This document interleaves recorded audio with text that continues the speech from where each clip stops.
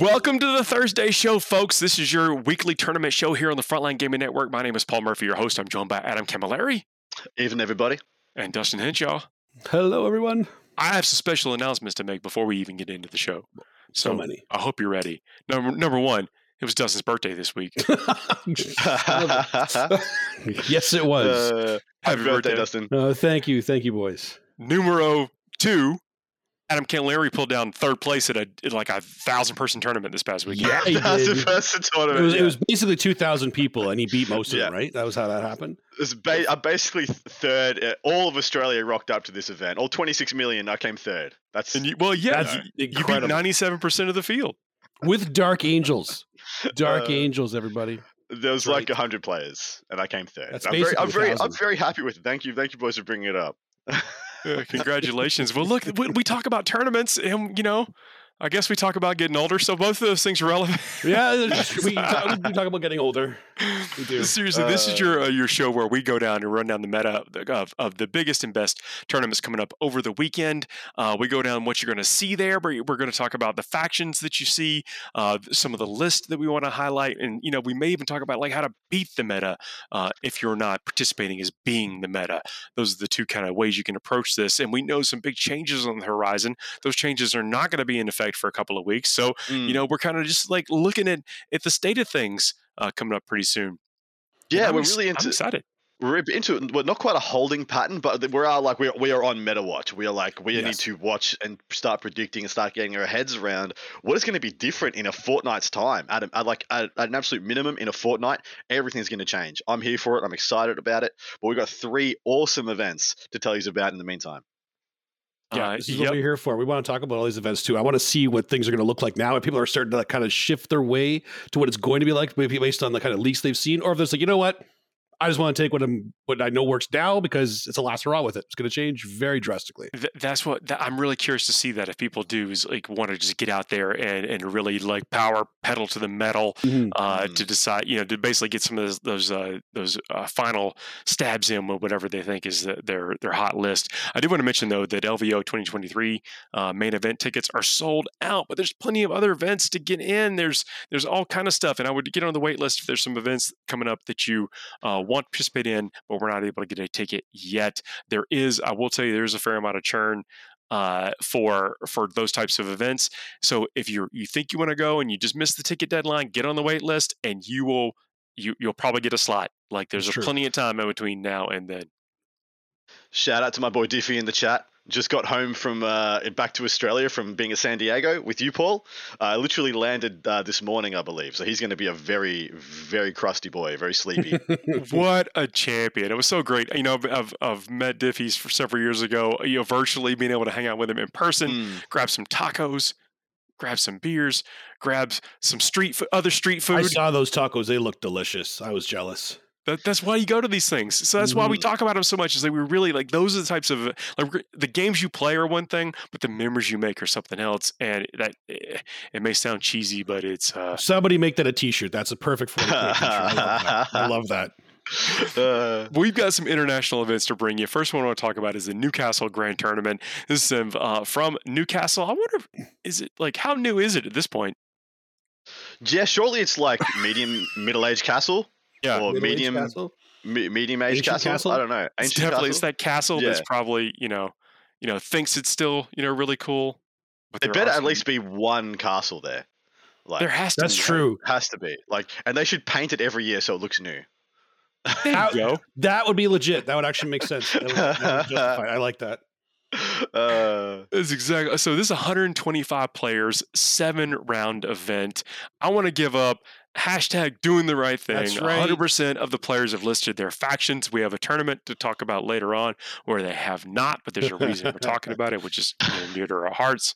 But really appreciate them listing all their factions because it makes our job easier. Dustin, would you mind running down and telling us what we're going to see there? I would love to. Newcastle, best castle for 100% factions listed. So well done, everybody there. Quick and dirty stats here. We have the Imperial Super Faction, 2 Sisters, 8 Custodes, 2 Admech, 2 Astra Militarum, 5 Grey Knights, 7 Imperial Knights, Space Marine Superfaction, there are 3 Dark Angels, 6 Space Wolves, 3 Blood Angels, 1 Ultramarine, 2 Iron Hands, and 1 Death Watch.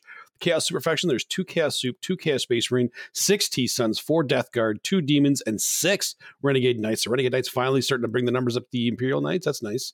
The Xeno Superfaction, 7 Necrons, 7 Orcs, and 11 Tau. Wow, they're actually keeping up numbers with the Tau. That's crazy. And the Hive Mind Superfaction, 18 Tyranids, and the 1 Hero GSC, as always. Is that you? Are you going to Newcastle? I just travel all around the world to all these tournaments as the only GSC player. Eldari Superfaction, there's 5 Eldari, 7 Harlequins, 7 Asuriani. That's pretty standard, aside from not seeing a single Drakari right now. That means the faction podium is Tyranids at the front with 18. Then the dip of 7 to Tau at 11 for a second, and the Custodes at 8. But there's a lot at 7 that we need to give honorable mentions to, like the Krons, Imperial Knights, Harleys, Asuriani, Orcs. That's actually a really good spread. The Space Wolves at 6. This is the second week in a row we've seen the Space Wolves spike up too. Do you think, guys, think there's a reason for that? I think people are starting to twig to how good Space Wolves can be. With twig? The better, it's an Aussie colloquialism. They're starting to have an epiphany that on certain terrain formats, the denser. Wait, stop the show. We need a vocabulary lesson. Wait, what? But people are starting to realize that on certain terrain formats, the denser the table, the better the Space Wolves. Literally, especially Wolfen, the better the table, you just can't stop them from trading. And usually you can't stop them from trading up. And the more dense the table and the more able you are to use the terrain to your benefit, that third player just becomes on your side. That third player of the terrain is just on your side as a Space Wolf player. You think that's why the Custodes are as represented as they are too? I think so as well. I think Custodes are staying strong. I think because there's a very strong pivot for them to play a Dreadnought heavy list, which we actually saw perform very well, especially at the event I was at last weekend. The Dreadnought heavy lists were stomping people. Like they had the same kind of effect on the meta as Imperial Knights do, and Renegade Knights, where like, hey, can you bust this stats check? Otherwise, I'm going to run you over. But yeah, this is a really exciting meta. That middle band, like sitting just under the top 3, where we have like we have so many factions that are sitting at 6 and 7 lists. This is a really awesome event. Yeah, this is great too. Now, I'm curious. I don't know if I should ask Paul this question because I feel like it's an obvious answer for him. But between the Space Wolves and Blood Angels, obviously they both have that one standout. Like the Wolfen for the Space Wolves, Sanguinary Guard for the Blood Angels. Which one do you think is actually better right now? I have an answer that is predictable, but I have a reason that might not be. I'm okay with it. As long as you can defend your answer with logical reasons, I'm okay with that. Paul, go ahead. So I think that the stratagem Forlorn Fury and the fact that you can put all those Thunder Hammers on the Death Company is better positions the Blood Angels than the Space Wolves in this case. So early game, kind of like first turn dependent type game, I think the Blood Angels have it. But I will say that I think that they, like in rounds 2 to 4, the Space Wolves, with all their manipulation they can do midfield, really puts them in the running.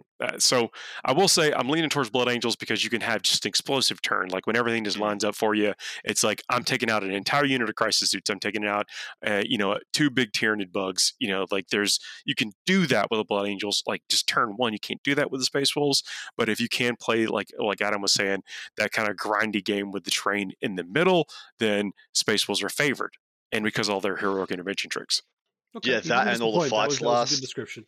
That was actually well thought out. All right, top lists and top players in attendance. First up is Vic Vijay, a player who is ranked 2nd in the UK right now. I think he's in top 5 in the world also. But don't quote, don't test me on that. He's playing Asuriani, Hail of Doom, Masterful Shots, of course. This is a pretty same but different list. Sorry, I just needed to delete something there. I just saw there was a double up. He's got an Outrider. That is a lot of Wind Riders. I was about to say that is a broken amount of Wind Riders I just saw. He's got Baharoth and Jane Zar. Now that's something we need to unpack in a minute. 2 units of 10 Dire Avengers, 9 and 6 and 6 Wind Riders, so a lot of Wind Riders. 2 single Vipers, and then he goes into his patrol. He's got 1 Warlock Skyrunner and then a 2 Warlock Conclave. 1 Farseer Skyner, 1 Walking Farseer, 5 Rangers, 5 Corsair Void Scarred, which I'm seeing on the rise, 6 Dire Avengers, 5 Howling Banshees, 10 Swooping Hawks, and a single Wave Serpent.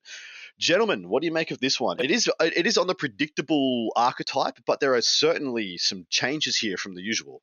I do want to give us some shout outs to folks in the chat. And then also, if you're listening to this after the fact on one of the podcast aggregators, thank you very much. But if you're new to the show, we do this live every Thursday. That is why it's called the Thursday Show.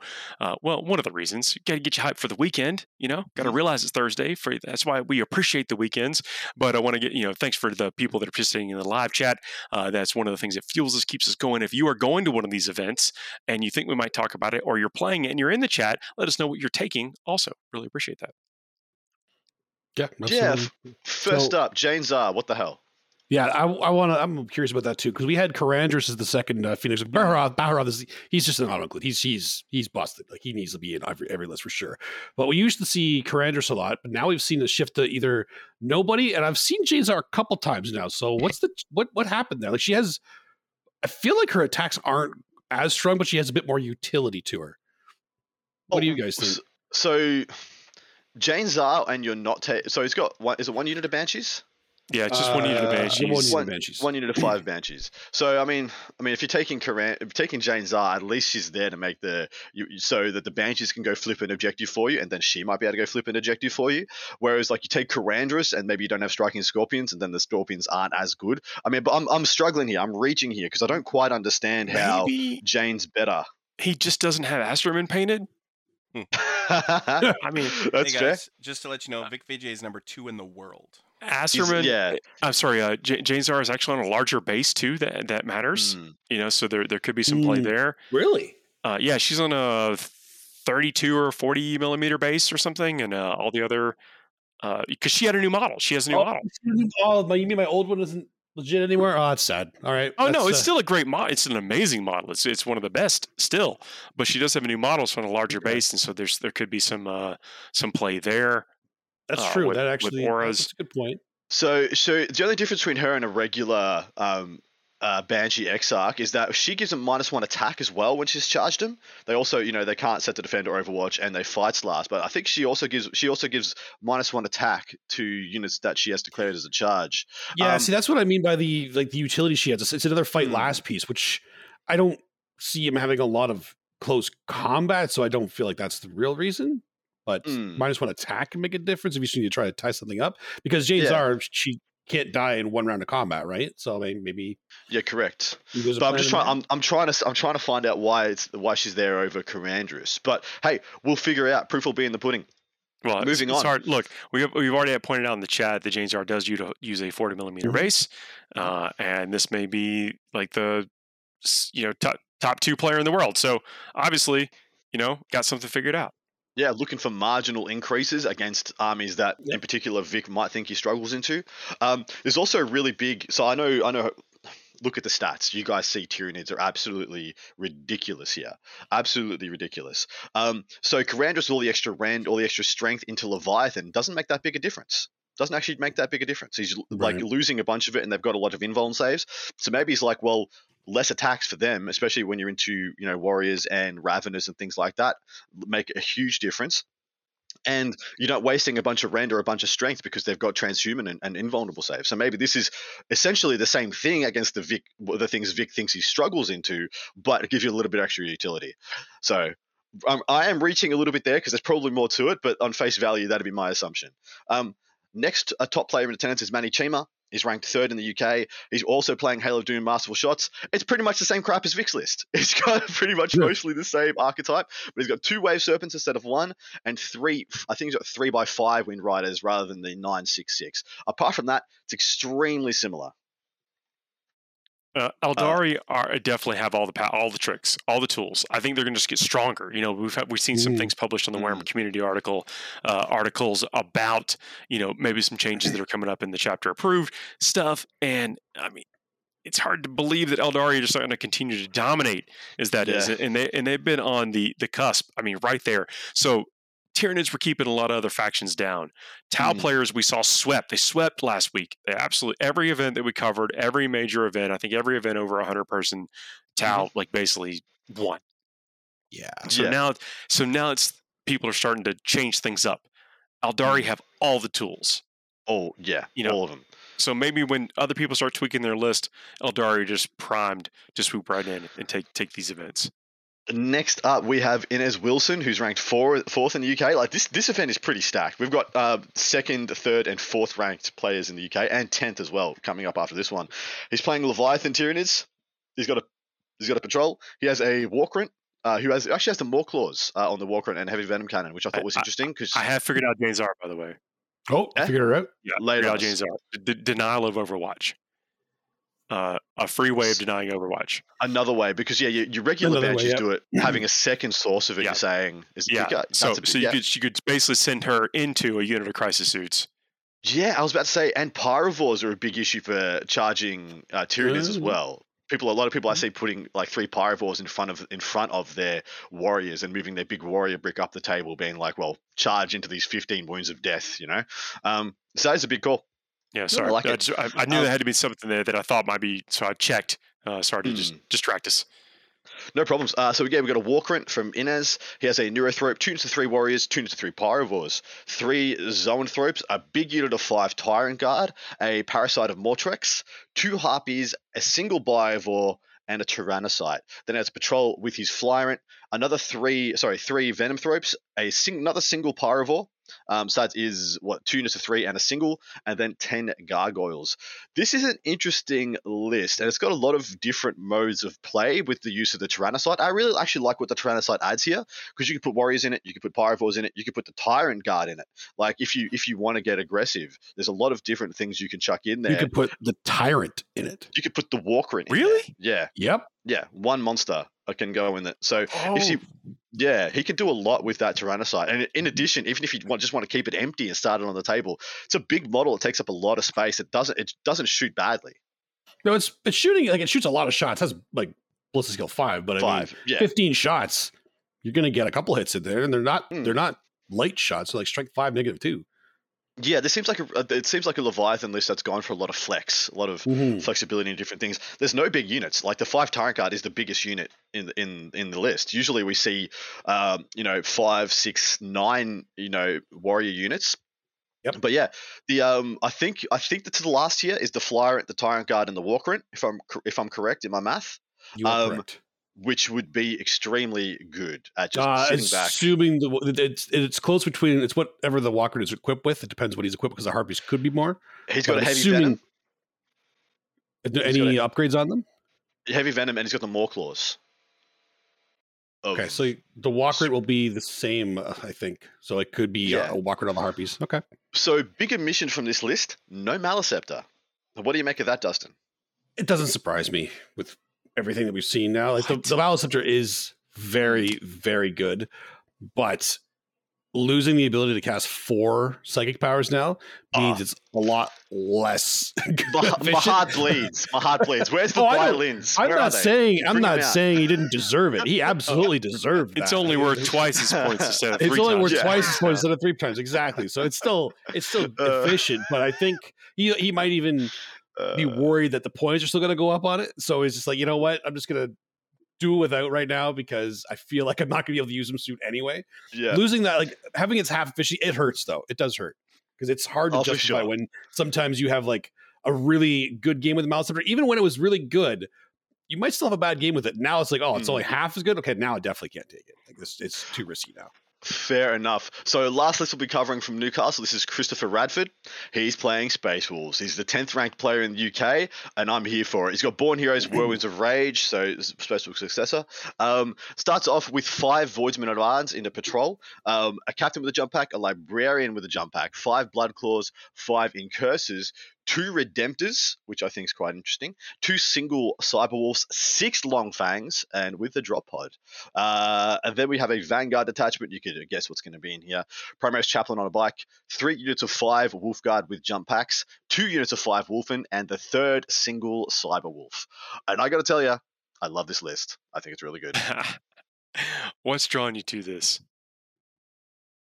It's the flex. He hasn't all-inned any portion. I mean, you could say he's all-inned on the melee, but the fact it is, it's well balanced with 3 punchy characters, 2 Redemptor Dreads. It's actually got a phenomenal amount of MSU as well. 3 single Cyberwolves, plus the Incursors, plus the Blood Claws, plus a pod as well. So a lot of people play drop pods in Iron Hands lists, and they've only got like maybe 1 or 2 units of Vanguard veterans. And so on those terms, that drop pod can be used against you quite judiciously. Just on the weekend gone, I played against a guy who had 5 dreadnoughts, and he put a drop pod down. I pinned my whole army off because I knew I couldn't get charged by dreadnoughts for a turn and a half. And bang, bada bing, bada boom, I pretty much won the game off that play. You try and do that versus this one. He's got 5 units of MSU deadly craziness, in addition to a bunch of characters that will just sweep into you if you try and use the drop pod against him. And I like the balance there. 3 premium shooting units in the Long Fangs and the 2 Redemptor Dreads, and then 5 ultra aggression units, 2 of them being possibly the best trading units in the game, arguably between the Wolfen or the Repentia, being which one is better. Repentia having fight on death means they get the same trades, but unlike the Repentia, you can't just shoot bolters at Wolfen and think they're going to go away instantly. Good point. So this is I quite like the balance of this list. Plus, I forgot 5 Voidsmen at Arms. Like, I love it. I love that inclusion in here as well. So many little 5 units of just we play saw around. them get popular, I don't know, maybe like 6-8 months ago. I mean, I shouldn't say popular. They were included as a little bit of an ad, but I don't think it was they were included in this aggressive of a list. No, they weren't. They were included in Custodes lists a lot around the LVO time, when the Custodes just felt like they just needed 1 more unit to screen to get in the way to play and engage, or an R&D. And so they started getting included then. But I love them in Space Marines lists. I think they're fantastic. Dustin, you got anything to add? No, I agree with most of what you're saying. We saw something last week with one of the Space Wolf lists that didn't use the long fangs in the drop pod, and I think that's what we were kind of used to for a while. And I've said it before, I think I actually prefer the long fangs myself, and I love Redemptors in Space Wolves. I love the Redemptors in Space Wolves. The Libby? So they're really good at shooting, and they're really scary in combat. Like I think they're great at. Why are you saying that? Like, what advantage do they get either being Space Wolves or with a librarian? Like, what is +1 to hit? So like now they're just more more efficient. Yeah, they're +1 to hit with exploding 6s on the turn they charge. Correct me if I'm wrong, but they actually can use the heroic too, can't they? I think there's a CP pay for heroic intervention, or it's a CP pay to heroic 6. I can't remember. I think it's 6 for a character. Otherwise, it's just something like that. Yeah, but that means a Redemptor can sit on an objective, like in the middle of it, and you can't just steal it away from it. It doesn't matter if it's not OBSEC. You come in here, you better be ready to take a hit from me, because I'm coming into you. I'm going to smack you hard. The old blow drone maneuver. Yeah. The other thing is he's got that Libby, so he can give them cover. So they can be walking around 2+ armor save, -1 damage, armor of contempt, Redemptors. It's actually, they become really rough to try and remove. But the same can be said, like, he could just, if he wants to, if he doesn't want to play the MSU game, he can just play the brick around the Libby and move up the middle game. It's actually quite a bit of flex here. I like this. I like this build. I wouldn't change much, if anything. I think this is almost perfect for where Space Wolves are at. Gents, you want to pick a winner? That's tough, because I mean, a lot of skill players there. I do think that those lists that we called out in the very beginning are, I mean, Tekken for Tau. Well, you mean I feel like they have to after they saw what happened in the last weekend.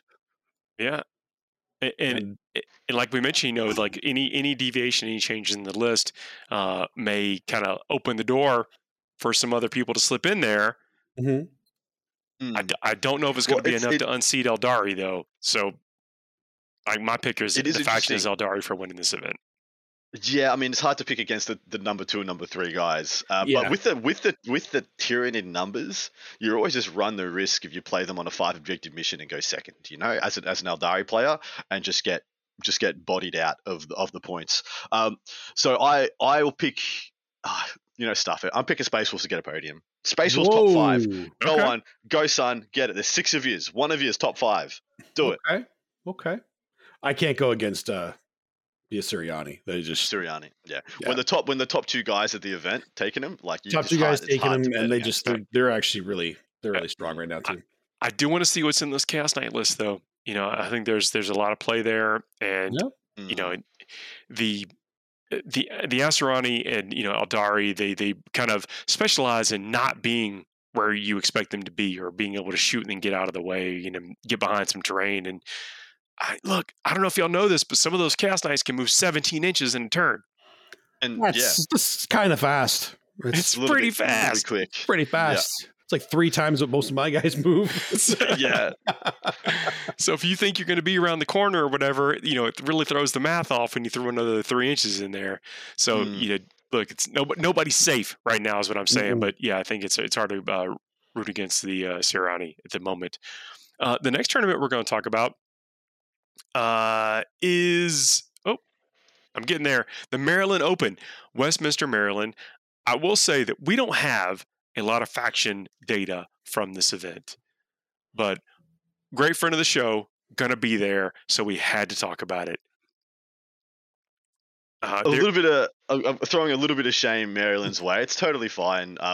For whatever reason, there was very few players updated their factions, and good man Nick Dorich of the channel, who helps us out a lot behind the scenes, absolute shout out. He was on the ground. He's like, you know what, I'm just going to ask some good players that I know for their lists, and he got them to us. And so we appreciate that. This show is actually we talk about a lot of players, but it's absolutely for the players, and we definitely appreciate the folks that have helped us out behind the scenes, because there's a lot of stuff that makes this happen, including a lot of the Fuegos and other things and content that does not always get celebrated. So when we get an opportunity to talk about players and something that they're doing, we want to do it. And here we go. This is a 102 player event, 6-round event in the United States. We have absolutely no idea what we're going to be seeing there as far as like total percentage of factions, but we can call out some lists, and I think that's good enough for right now. So some of the lists that were pulled out by our good man Nick. So this first up is Matt Laura, who finished second at the LVO this year just gone. He's playing Ulthwé Sirianni, which is nice. We haven't talked about Ulthwé in a little bit, and I think they're extremely good. The battalion, he's got a single battalion. It is Baharoth Eldrad and a Farseer as his HQs. Crazy good HQ options. 3 units of 5 Rangers, 1 unit of 10 Dire Avengers, 1 unit of 5 Fire Dragons, 1 unit of 5 Howling Banshees, a Warlock Skyrunner, 1 unit of 5 Wraith Guard, 1 unit of 3 Shining Spears, a unit of 10 Swooping Hawks, 5 Warp Spiders, and 2 Wave Serpents, and a Partridge in a Pear Tree, because that's how that list feels. It's do you believe those to be the close combat Wraith Guard? They have to be the close combat Wraith There's no way they're not. Yeah, for sure. Yeah, for sure. It has to be, right? He's got a whole Wave Serpent for one of them, and then the other Wave Serpent gets the Fire Dragons and probably the Howling Banshees, right?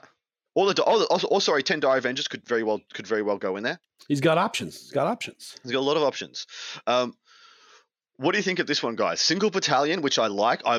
To my mind, that means Matt is planning for the future of his faction, being like, I'm going to switch to a battalion now, because the list we did before with the Outrider and the Patrol, or the Outrider and whatever it was, they're going to be starting at like 2 CP, and Matt's over here, rubbing his hands together, getting all 6. I got all 6. I think you play for the tournament that's right in front of you. That's the way I feel.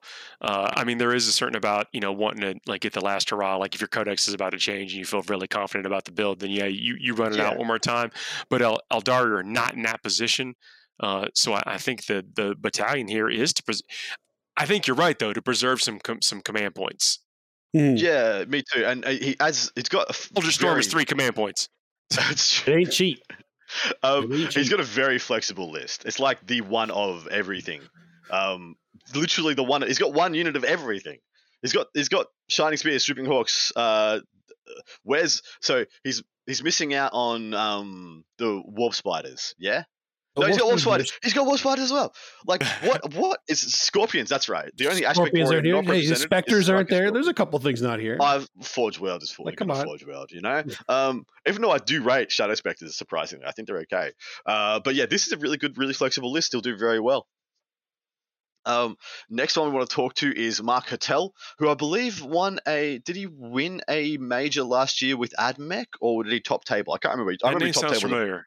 He top tabled a bunch of events last year, but he switched over to Deathwatch, and this is a Kill Team Strike Force, which we want to speak to when we can, because this is a extremely potent build, but no room for error, like 0.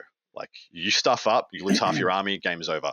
He has a Librarian in Phobos armor, who is a cheap Librarian. He has a Master of Sanctity, Primaris Chaplain on a bike, and then a Watch Master. This is a single battalion, by the way. Proteus Kill Team, 3 Terminators, 1 Veteran, 1 Vanguard Veteran, and a Watch Sergeant. And then he has another one of the same, but it's a black with 1 Black Shield, 3 Terminators, 4 Vets, 1 Biker, and the Watch Sergeant. Then the third Proteus Kill Team, 4 Death Watch veterans, 2 Vanguard veterans, 3 bikers, and a Watch Sergeant. That is so he can switch to have Vanguard veterans and bikers as 1 unit of 5 if he combat squads. And then the last of his Proteus is a Black Shield, another 3 Terminators, 4 more vets, a veteran biker, and a Watch Sergeant. And then lastly, the Spectrus kill team, which I'm a huge fan of. 4 Infiltrators, 5 Reavers, and the Infiltrator Sergeant. This is a very flexible and unassuming list, boys. Mostly firstborns, which is interesting. Yeah, because so he's got look at it as like, oh, there's some Space Marines? Well, I could probably kill that. Yeah. Yes, it's all very unassuming. You're like, oh, it's just a bunch of tactical Marines. And then through clever use of stratagems, special rules, they can just be whatever they need to be game by game, like turn by turn. Oh, if you don't know what Death Watch do, you look at the list like, easy peasy. I'll crush this. And then you don't. So what's up with that last kill team? I mean, why do you like that? So I like the Spectrus kill team because it's 1 unit that gives you 2 flexible units that can forward deploy, of course, and because you can split, you can in the games where you need to, let's say theoretically you're versing a bunch of deep strike or outflank or whatever, you can combat squad to have infiltrators in both sides of the kill team and have 2 spheres of influence of infiltrators when you've only paid the points for 1. I do quite like that flexibility. I personally prefer the big old swinging D of the 5 eliminators in that squad, because then you got 5 eliminators with 1 sergeant that has the Helix Gauntlet, so the first instance of damage goes to that. And Armor Contempt eliminators, extremely good, guys. If you do not know, having a 1+ save with -1 to rend, sitting in cover on their limbs that they shoot and scoot every turn, really cool. Actually, sorry, they can't shoot and scoot because the sergeant has to be the infiltrator. So they got 4 guys and they just got a dude to body block for them. And you give them all las fusils and stuff like that. But the crazy thing about this is that, turn 1, this can be Iron Hands, and the whole army's got a 6-up feel no pain. Turn 2, this can be Imperial Fists, and the whole army ignores cover. Turn 3, this can be Blood Angels, and White Scars, and everything advances and charges. It's extremely potent, extremely flexible, and I love it. Turn 3 going into Assault Doctrine, although I do know that the Death Watch can kind of manipulate which doctrine that they're in. Do you think that's going to give them some advantages? Yeah, I really do. I wish that was something that GW did with more of the supplements. Like, I wish, Black Templars started their doctrines in reverse. Like, they started, crazy fevered up in Assault Doctrine and progressed to Devastator Doctrine in the last turn. I reckon that'd be cool. Man, careful what you wish for. That doctrine is on it. It's powerful, but it got real specific about what you couldn't do with it because it was causing some heartburn. It did. A lot of heartburn. Sorry, what was the question? I got carried away there. So the doctrine manipulation. Yeah. Do you think that's still a big deal? Absolutely, it is. Absolutely, because you can, when you have a really stable turn, you can waste whichever one you don't think you're going to need in that matchup. I don't need 3 turns of Assault Doctrine, so I'm going to bust 1 now, and then I'm just going to pick it on the turn. I'm going to go Blood Angels and charge, and then you're going to sit back. I'm going to Dev Doctrine up with Imperial Fist, and we're going to see if we can how much deeps we can put on you, how much damage. Extremely flexible list. All right, into the last one, and I'm just gonna straight up hand pass this to Dustin. Yeah, this is the GSC list, baby. Take it away. Oh, I love this. We got Eric Shiflett bringing some Twisted Helix GSC in a battalion. I love it. So he's got a Nexos, the No Force Orc squad, a Magus, a Patriarch, 2x10 Acolytes. I'm assuming they're probably drill squads. Maybe a mix of some flamers in there. 2x5 Acolytes to go in the grinders later on. 1x9 Acolytes. I'm also assuming that's just all flamers.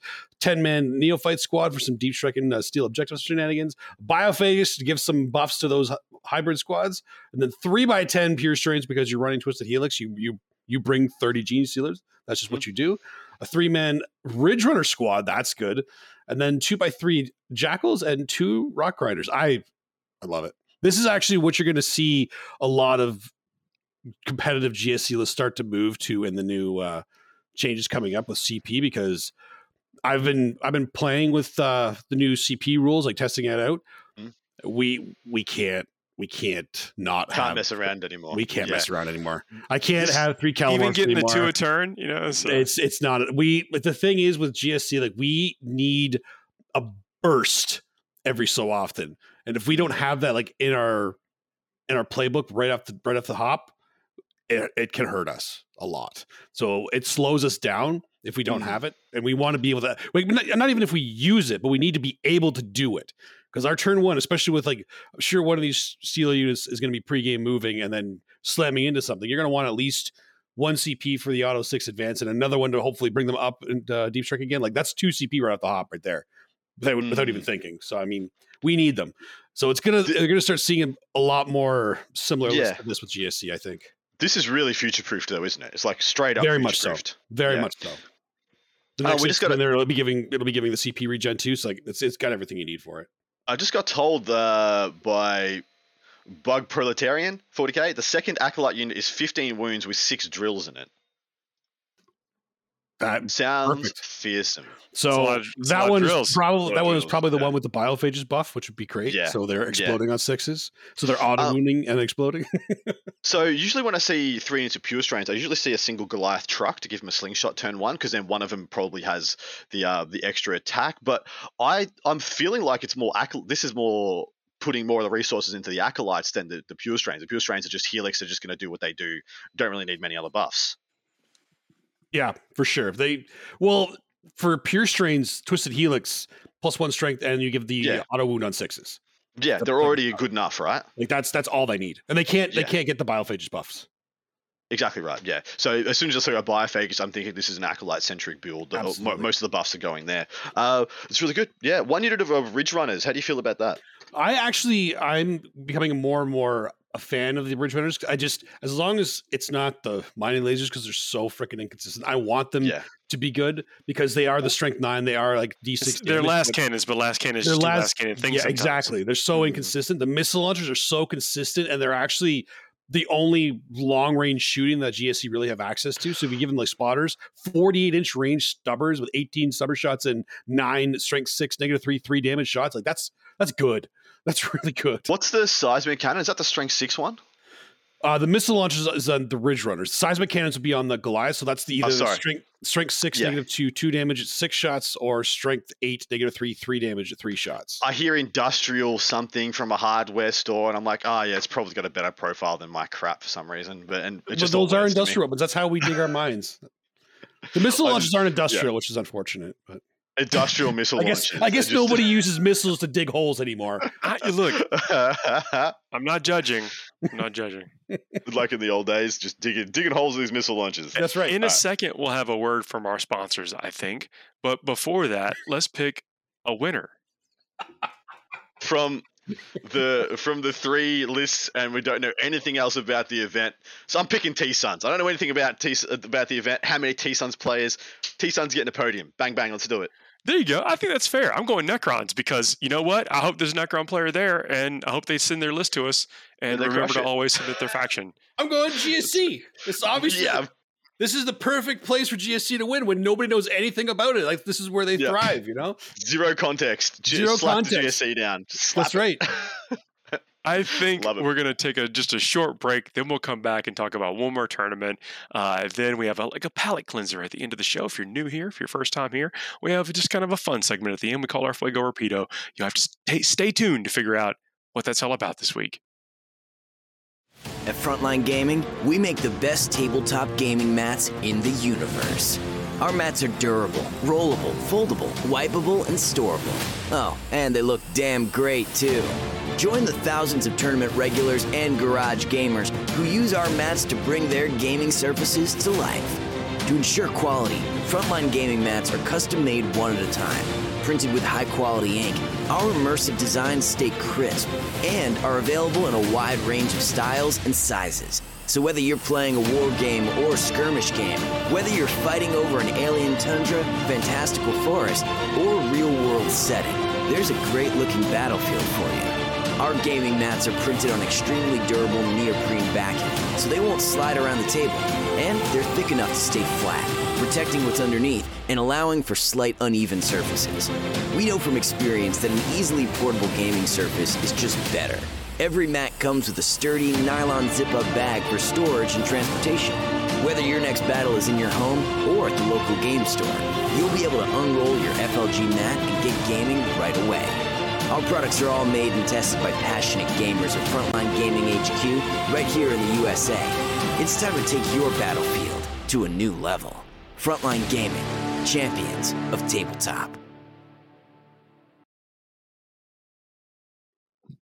We are back. Thank you for checking them out. You do want to get some of that stuff. Yeah, there it is. There it is. Oh, no, put it there. It is. There. Right. Yeah. Right. Look, mark my words. They will be back on the podium. Love it. So the next one we're going to talk about is the Best in Tabletop Open from Joaquin Washington here in the U.S. So, Charity Hammer is coming up, boys. It is a wonderful thing that happens every year. And this year, for Charity Hammer, they've decided to run a big event in the weekend prior to Charity Hammer. For those who do not know, Charity Hammer is an annual extravaganza of 40K, where some of the best players in the world gather in Washington, D.C. and put on 72 hours, 4 days of sometimes 4 days of non-stop 40K coverage, 24 hours rolling of games, wacky antics, crazy behind the scenes stuff. Some of the best players in the world get together. It's all for charity, raising money for various charities. Usually it's Child's Play, which is a charity very close to a lot of people's hearts, providing entertainment needs and toys and electronics for children who are going through medical treatment. So please jump in and support. And we are signal boosting this bad boy in the hopes that we can get Charity Hammer as big and as best as it can be. 48 players, 6-round event. Love the chat, by the way. I love everybody chatting with us, coming and hanging out with us. It is absolutely amazing to have y'all come spend some of your time with us during the middle of the week and talk about these tournaments. Live on Thursday night. It is. It is. I wasn't joking. Dustin, what are we going to see here? The Imperial Super Faction, there are 2 Sisters, 2 Custodes, 1 Admech, 1 Grey Knight, 1 Imperial Knight. The Space Marine Super Faction, there's 1 Dark Angel, 1 Blood Angel. The Chaos Super Faction, there's 5 Chaos Suit, 1 T-Sun, 1 Death Guard, 1 Renegade Knight. Oh my God, are they actually going to be topping the podium right now? Xeno Super Faction, there's 1 Necron, 1 Orc, 3 Tau. They're doing it. Hive Mind Super Faction, 5 Tyranids. Yeah, okay, that makes sense. No GSC. Come on, guys. It's for charity.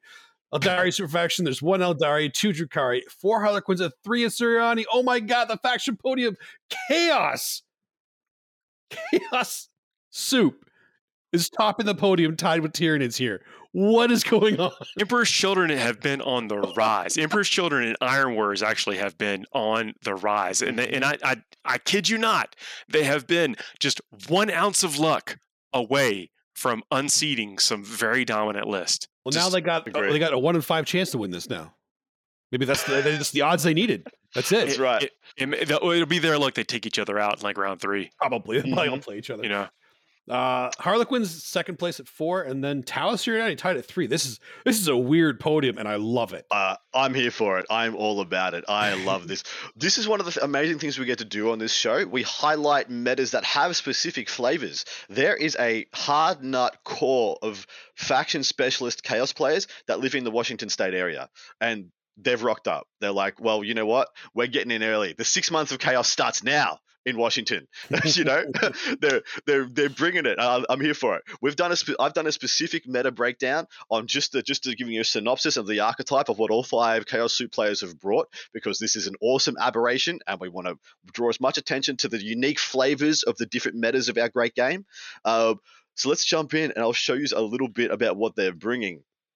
So the players are listed as well. So Chuck Arnett, Rick Hill, Zach Gray, Paul Winters, and Jason Bird have all brought Chaos Soup to this event. Chuck has brought Thousand Suns and Renegade Knights. He simply has pretty much, it's the standard T-Suns archetype of 20 Chaos, 20 Scarab Occult Terminators with 3 War Dog Executioners. This is the list I was talking about for Thousand Suns with Knights. This is exactly it. Chuck, you're the man. You listen. This the Executioners. It is brutal long range firepower. Yeah. Which are the Executioners, Paul? The autocannons, the 3 shot, yeah, 2d3 shot, 3 damage autocannons. Yeah, -2, not -1 anymore. Are you a melee army? Because you got to go through 20 Terminators to try and stop those boys from shooting. Yeah. You got to chug through 20 Terminators. It's actually really cool. I like it. I think this is exactly what they're missing. They used to have this with the Volkites. They used to have the Volkite Contemptors in here, 1 or 2 of them, but they've dropped off, and these are adding back what they lost and then some. I love this list. Next up, we have Rick Hill. He's playing Iron Warriors, Paul, and Demons. He has a Disco Lord, 3 Decimators, tunes to 3 Obliterators, with 3 units of 3 Noglings and a Demon Prince carrying that Crimson Crown to buff everything. I love this list a lot. That's an interesting one. So this I like one the is Obliterators. I'm surprised there's not like a what is it the Charybdis or whatever in this. yeah. So what I feel like this one lacks is the easy. So one of the great things that Chaos still has access to is the easy screen clear. They have such good screen clearing options. Be that bikes, be that noise marines. You can just put down your unit, put enough CP in it, all your opponent's screens are gone. They're just gone. And then the decimators get to churn into really valuable stuff. But maybe they're of the opinion, well, this player's of the opinion, that everyone's only using valuable stuff. Crisis Suit bricks, warriors, Tyranid warriors, big Griblies. Like, decimators are phenomenal into the Tyranid matchup and the tower matchups. Yeah, a lot of Tyranid stuff just comes towards you. Like, there really isn't a I mean, there's a lot of maneuvering for sure, but like middle of the board is congested with a lot of Tyranids and you know, not a lot of screens. Exactly right. Someone's pointed out that I call Scarab Cult Terminators Scarabos, and I'm waiting for it to take off. I want somebody to rock up to Kicker at an event with a box of Scarabo cereal. Like, just print it out, put on some Fruit Loops, and just make the meme live, people. Somebody. I'm leaving it wide open for you. Next up, we have Zach Gray, who's playing Disciples of Be'lakor and Renegade Knights. Now, this is an interesting one. So he's got Be'lakor, big unit of Bloodletters, big unit of Horrors, big unit of Beasts, and a Renegade Knight Abominant. And I'm wondering if you guys could figure this one out. Why the addition? The addition of the Abominant? Yeah. What's he doing for that list? That's a good question. I mean, I guess you can make him. It's just another durable beast. I mean, he does draws things away from Be'lakor. Yeah, I was going to be like hit transhuman, 4-up invuln all the time, have the feel no pain power. Like, I feel like it's just another big thing so Be'lakor can be more aggressive and not have to worry about everything that's big shooting at him, right? Well, I thought there's a nice duality between the two, between Be'lakor, who's -1 to hit, -1 to wound, 4+ invuln from range, and the Abominant that is cannot reroll anything, can have a 4-up invuln, 5-up feel no pain. He fits well with the Be'lakor theme. Yeah, there is a nice duality between those two big Griblies, isn't there? Yeah, for sure. Yeah, exactly. Given again, you can go and dominate 2 sections of the table, whereas you're waiting on Be'lakor, I guess, to do a lot of double work. In this case, the Abominant can. He's I don't want to say he's as cool as Be'lakor, but he's definitely a Be'lakor light situation. Yeah, exactly right. Sense. Oh, next 57. Sorry, I did not ignore you. I am absolutely planning on going to Capital City Bloodbath in Ottawa. It's just the week after WTC, so I have to figure out the logistics and gather wife brownie points. Yes, I see buddy Brett in chat too asked if I let you know that we hung out with Diffie this past weekend. Yep, you got to go back and see the first part of the show where we talk about some of the exploits and stuff that we did. It was absolutely cool hanging out, and I sent some pictures as well. Get jelly. It's jelly. Yeah, I am very jelly. Paul Winters is up next of our Chaos Menagerie. Not sure if this is Chaos Soup. He's listed himself as Slaanesh, and whenever someone lists themselves as Slaanesh, I take it as Chaos Soup. He's got he's got essentially demons plus Be'lakor. And he's kind of trying to turn the wheel back. 3 keepers plus Shalaxi plus Be'lakor, as in the 5 combo Monster Mash rush eat their faces. It's pretty simple. But that did well. It does do well, man. It does do quite well still. Do you think that it just became less popular because it wasn't? I mean, what was hot at the time? Adeptus Mechanicus, a lot more shooting things were popular. Well, so that's my concern for it now. I actually think it does quite respectably into things like Tyranids, but I have great concern about its abilities into Tau and Asuryani, especially Asuryani. With Asuryani getting a 1 CP rerolls to hit, rerolls to wound into them, like 1 unit of 5 Banshees is just a nightmare. But as it sits right now, I think this is not a crap list. I think Paul will have a great time as well. Our last one is Mr. Jason Bird from Warbird Gaming. I played it. He's got a wonderful shop in Aberdeen, Washington. I've visited. He's playing Death Guard and Renegade Knights, guys. He's got Typhus, double Volkite Contemptor, 2 3 Death Shroud, 2 PBCs, and this is very interesting, a single War Dog with the -1 strength, -1 toughness aura to go along with Death Guard's inbuilt -1 toughness aura. Which War Dog is it? Is it the one with the Melta or a Carnivore? Did you catch that?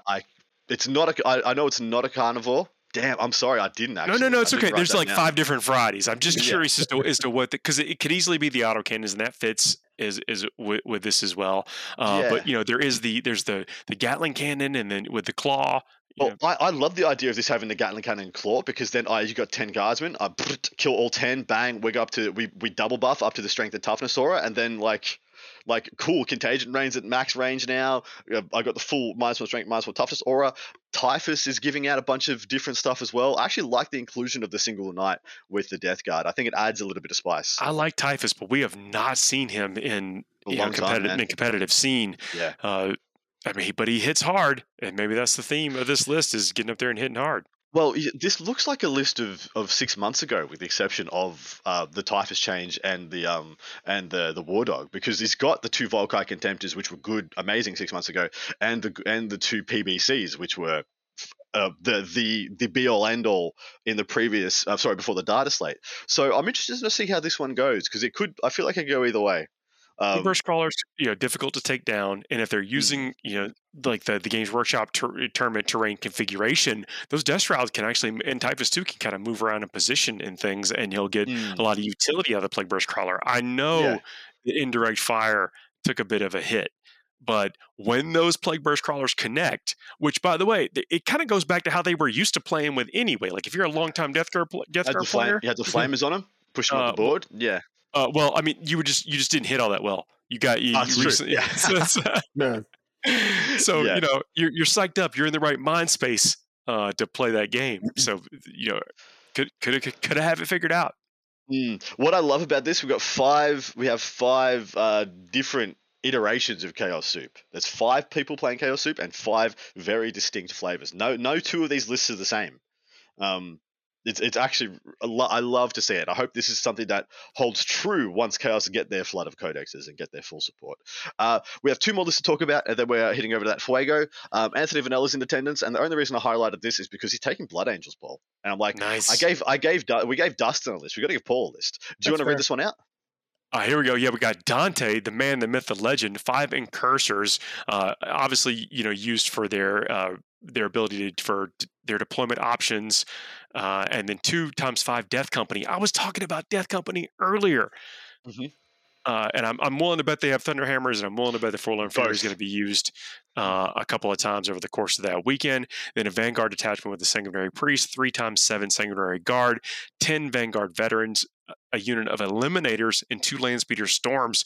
We've seen these Landspeeder Storms employed because they are a relatively inexpensive unit with a wide footprint, do all kind of screening and move blocking, and sometimes pick up an objective with them. This is a full. I mean, if you don't know what the V in Vanilla actually stands for, apparently it stands for violence, because this guy knows no chill. This is a full send. This is the full send. He's got 7 ultra violent units if he combat squads of Vanguard veterans, and that's not even counting Dante as one of those units. I think this list is incredibly aggressive. This is the first time in a while we've seen 2 units of Death Company, and I will tell you right now, both got full complements of Thunderhammers. That had to have been, yeah.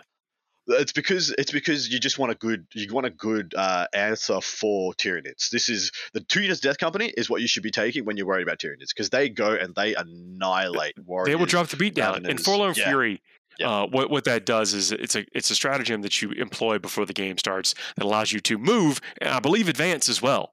And then if you get first turn, you're basically in your opponent's deployment zone, and they cannot deny you anything. Exactly right. You will slip your bases in, and you will basically stomp whatever it is in front of you.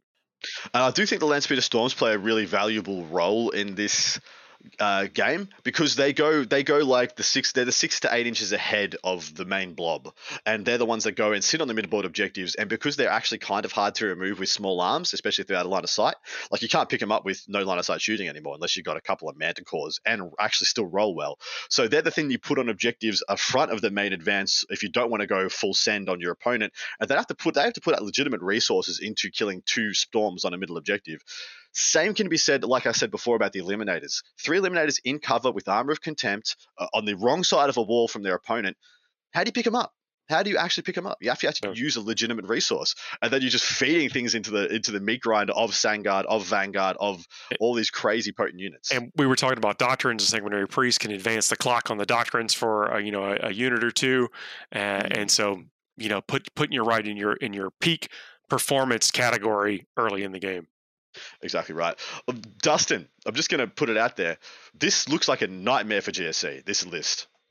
I have I have really good local Blood Angel player that I get to play. Luckily, not as often as I'd like to, but I play him a lot, and it's not easy. It's not easy. Like, it's how many flamers you got? Yeah, they don't do anything against them. I know. not a goddamn thing. Bring them on.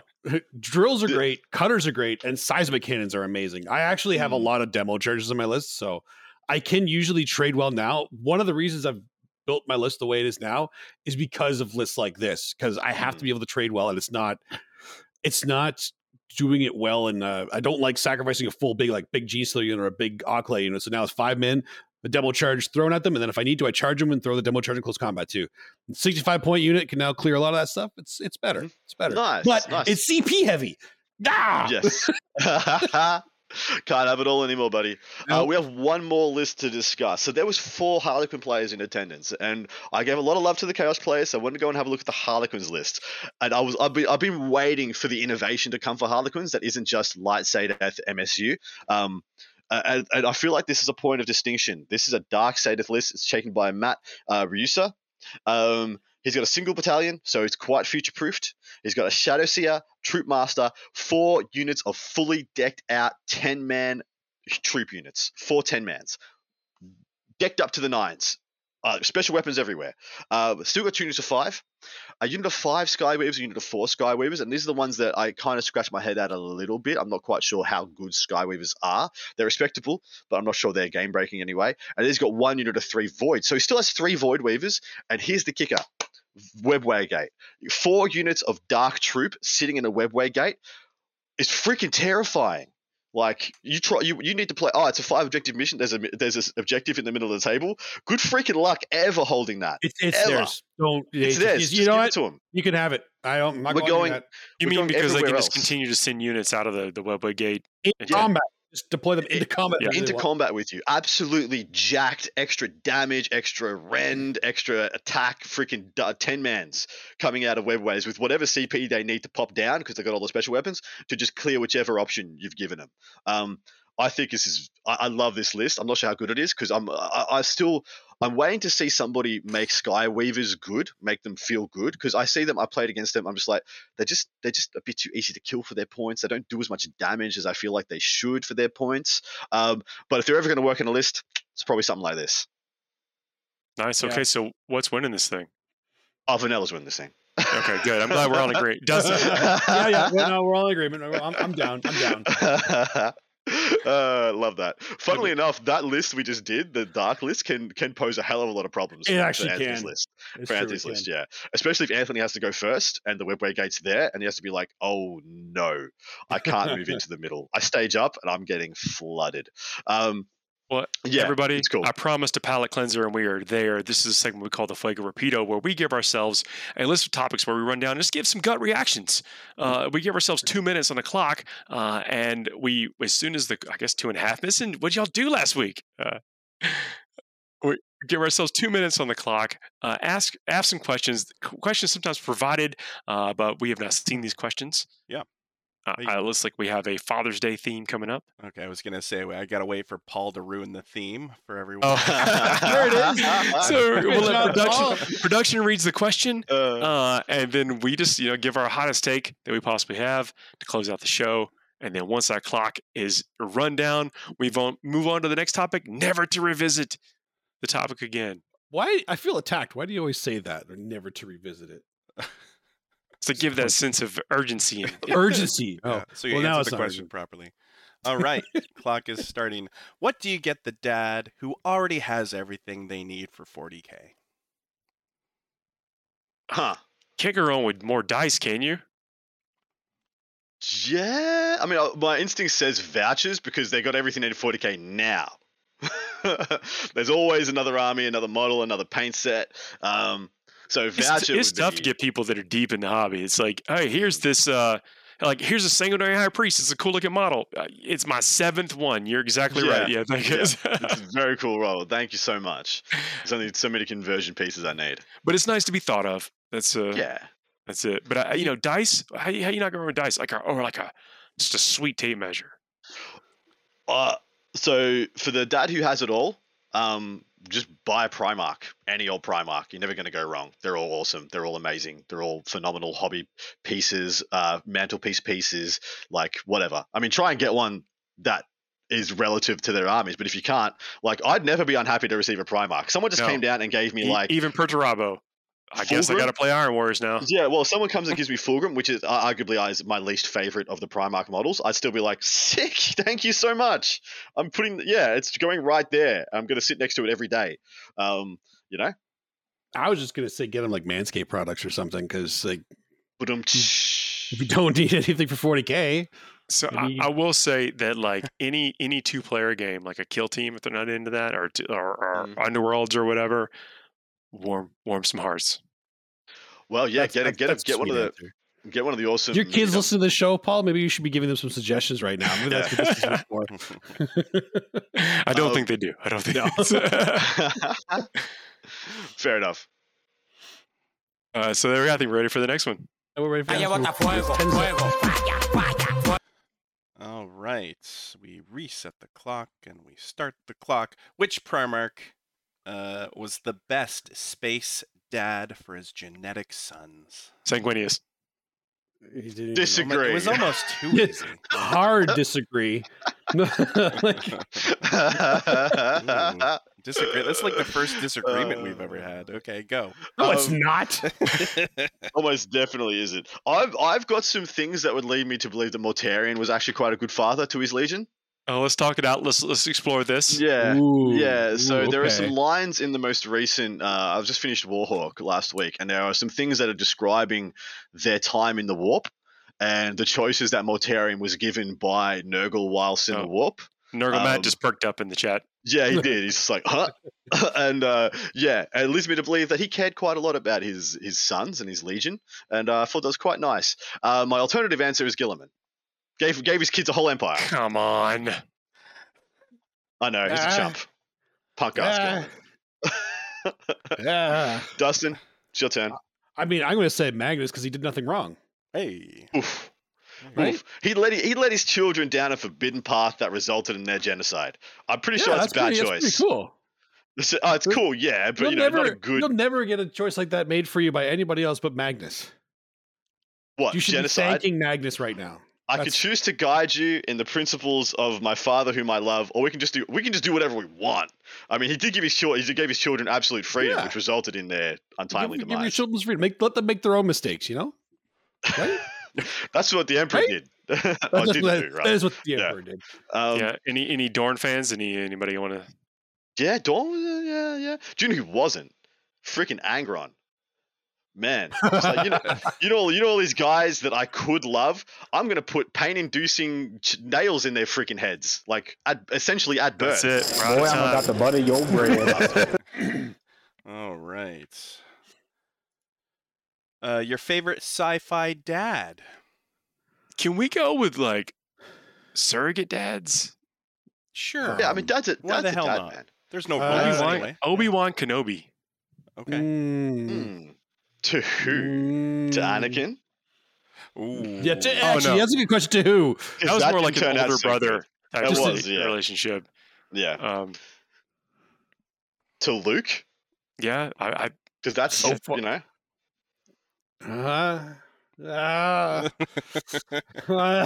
you're welcome to offer up it. Anybody else have another opinion? Are we just crowning Obi-Wan Kenobi? I've got a great one. Right. It's not Professor Oak from Pokemon. Give the 11-year-old a freaking computer, send him out into the world so his mum's doesn't have the kids underfoot. What the? Oh man! Ash Ketchum just sending him off into the wild with a freaking. Is that sci-fi? Is Pokemon sci-fi? I don't know, something. Just wait and let that out. Like, I don't even know. It's pretty funny. Like, Professor Oak as the father figure is freaking hilarious. It is. Master Roshi. Ooh. Yeah. Ooh. Beat that, boys. I don't know if I can. I'm sure it's going to come to me as soon as we close this show down. Oh yeah, it will. It always does. No problem. We can never. If we're gonna go with, it's not sci-fi though. I can't say. I'll save it for the time when it's relevant. Fair. It's totally. I'm totally thinking Uncle Iroh though. Amos from The Expanse. That is a good call out there, actually. Ooh. Yeah, that's a good call. Who said that? That's a good one. That is a good one. I love that he like fathers everybody and he's like the same age as them all, and he's also absurdly messed up in his own right. Yeah. All right. All right. You guys can't hear, believe it or not, but there's actually a sound effect that after the thing goes. So really? you don't get to enjoy it at all, which is really funny to me. That just shows that none of us have watched the show back. Exactly. Here, I'm going to reset the time again. So what Warhammer model is the most accurate representation of a dad bod? We can say this now. Creed. Oh, yeah, dude. Yeah, absolutely. He had a chin of granite, though, that guy. He did. He had like a fire hydrant, but the body of an angel. I was gonna say the great unclean one. Oh yeah. Oh, that's a good one. That is actually a good call. Damn, there's actually a lot of good options. Okay, what are more all than the you options? think? Now, just thinking about what it. What are all right? the options? I couldn't think of anything. Gaz. Gaz, cool. What? Oh, he's ripped. Yeah, there's no way. He's pretty yoked, man. Ripped. Yeah, just slabs of iron. On well, you don't know what's under. You don't know what's under there. You don't know. I could take off the armor and see. He's got some shoulders. Someone in chat said shoulders. Ursula Creed. I don't know if that. That's Creed's daughter. Yeah, that's Creed's daughter. Yeah, but I don't know if she has a dad bod. Is what I was trying to say. Fair. Yeah. Fair. Other dad bods. So no Space Marines, obviously. It's actually right? obviously. Space Marines are usually they're stacked by default. Yeah, we're looking at like regular ass humans, and the premium dad bod out there, just hands down, is a Lictor. I think the most realistic one is probably a Nurgling. Not a Nurgling. Plague Bearer. Plague Bearer. Yeah, actually, that is pretty close. Yeah, hasn't worked out in a while. He's probably still swing the sword because they were a sword swinger in high school. He's carrying the sword. He's not using it. He's just carrying it for them. Waiting for the years have not been kind. Not being kind. That's actually really good. All right, last one. I'm moving on. All right, what is your go-to dad rock song? What the heck is that? I don't listen to the typical music. I think, then maybe this question is geared for. But I will say also, Queen is my favorite band. So that's a very dad rock song, I think. Yeah. It is. Yeah, so it has to be something like Bohemian Rhapsody. Oh yeah, perfect. Fair. See, when I ask that question, as not being a father, I think of all the songs my dad used to listen to. Yeah, and so literally anything by Creedence, anything. Creedence. Little Fortunate Son. Fortunate Son. Yeah. Okay. Smoke on the Water by Deep Purple. That's a good one. Oh, okay. That's a good one. Anything by The Doors, even though I really actually don't like The Doors now as an adult. So just why were they so highly praised? They say it's the same line the entire song. Like it's just lazy. Okay. There's two songs. Go ahead. Radar Love by Gold Earring. That was my dad's favorite song. Yeah, Golden Earring is a great. Yeah. There was two songs that my dad always used to listen to, but other than these two, like anything by the Rolling Stones. He was a huge Rolling Stones fan. I hear all those ones, but Born to Be Wild and Bad to the Bone, for some reason, are the first ones that always pop into mind for him. Yep. We got some Zeppelin being shouted out in chat. Zeppelin's good, yeah. I got some. Is it what's the song? Somebody once told me the wheel was going to roll me. Is it by Weezer? No, it's not. Weezer. A dad's song? Really? That's Smash Mouth. Smash Mouth. That's right. It's off Shrek. Yeah. Whatever. I felt bad that Chad tricked me into saying that. Yeah. They did. They got us. All right. Thank you, guys.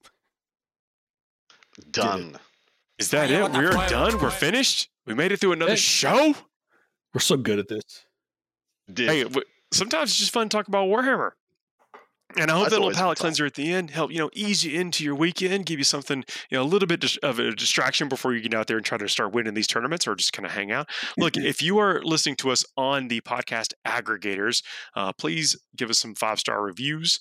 Don't forget to like, share, subscribe, and all that kind of stuff. And also remember that we do this live each and every Thursday. Come check us out if you got some free time while you're painting or something. The chat is very active. We have some great folks in the chat. Makes it fun for us. It'll probably be fun for you. I think that's our show for this week. I think it is. I think it is too. Pleasure. It has Always been a fun. pleasure. We'll see y'all next week. Until next week.